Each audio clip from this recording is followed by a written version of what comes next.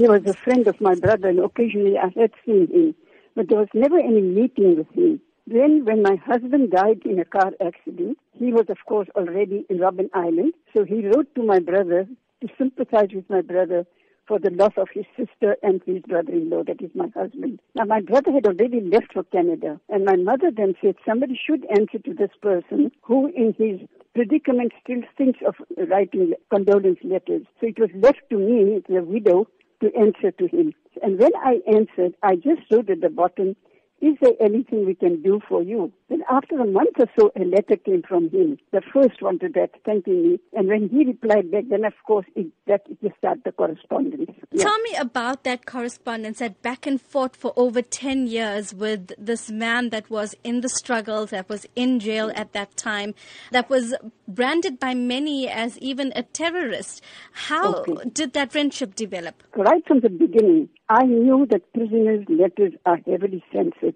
So whatever I wrote to him, I used a duplicate on a typewriter. I typewritten my letter, but I had a duplicate copy, one which I posted to him and one which I kept. And when his letter came, I would also put it in the correspondence. So I had kept all the letters with me over the years. There were, of course, very many that were heavily censored, but the one that copied with me was not the censored one. And later on, after he was even released, University of KwaZulu-Natal, they wanted to come out with a book on the women's culture group, of which I'm the founder member. And when they came, they wanted, of course, to interview everybody, see whatever we had. And when they came across my whole file with Ahmed Kathrada, Professor Vahed and Professor Waetjen, they jumped and said, "This has got to be published." So I wrote to Ahmed and I phoned him and I said, "Look, what happened?" He said, "Of course, give it to them. Let them publish it."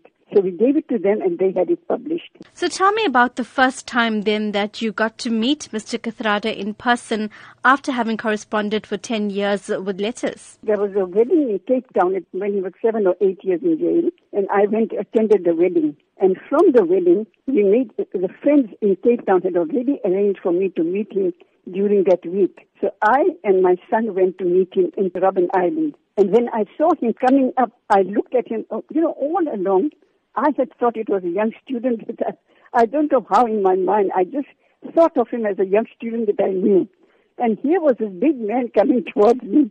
So I blurted out, I said, "Oh my God, there is a big man that I've been corresponding with." And this is the first time that I met him, but it was such a lovely meeting. He was so calm and collected. I was the excited one, but he was gracefully calm, really. And that was the first time I met him. After that, of course, I met him quite a few times after his release, and I've been in good touch with him. Tell me about the letters itself. Were there any letters or any parts of any of the letters that just stuck with you, that struck a chord that you remember even now? Oh, yes, I remember the letters very much because the things that were of common interest, like Urdu poetry, all our old writers, the Islamic writers and so on. Of course, he was not very religious, and I can understand his position. So whenever I wrote something about religion, I had to sort of put it very mildly, not for him to think that, I'm trying to push something down his throat. So all that, and he would reply very gracefully.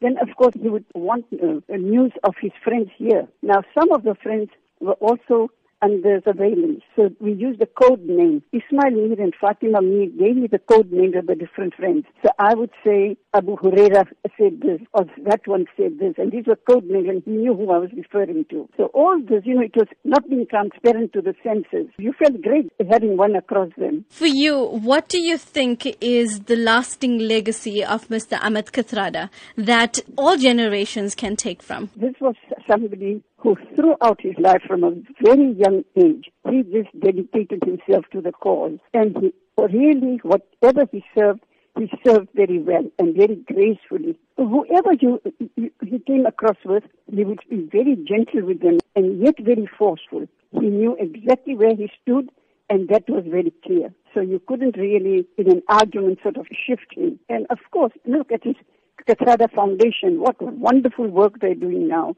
He is still very much needed.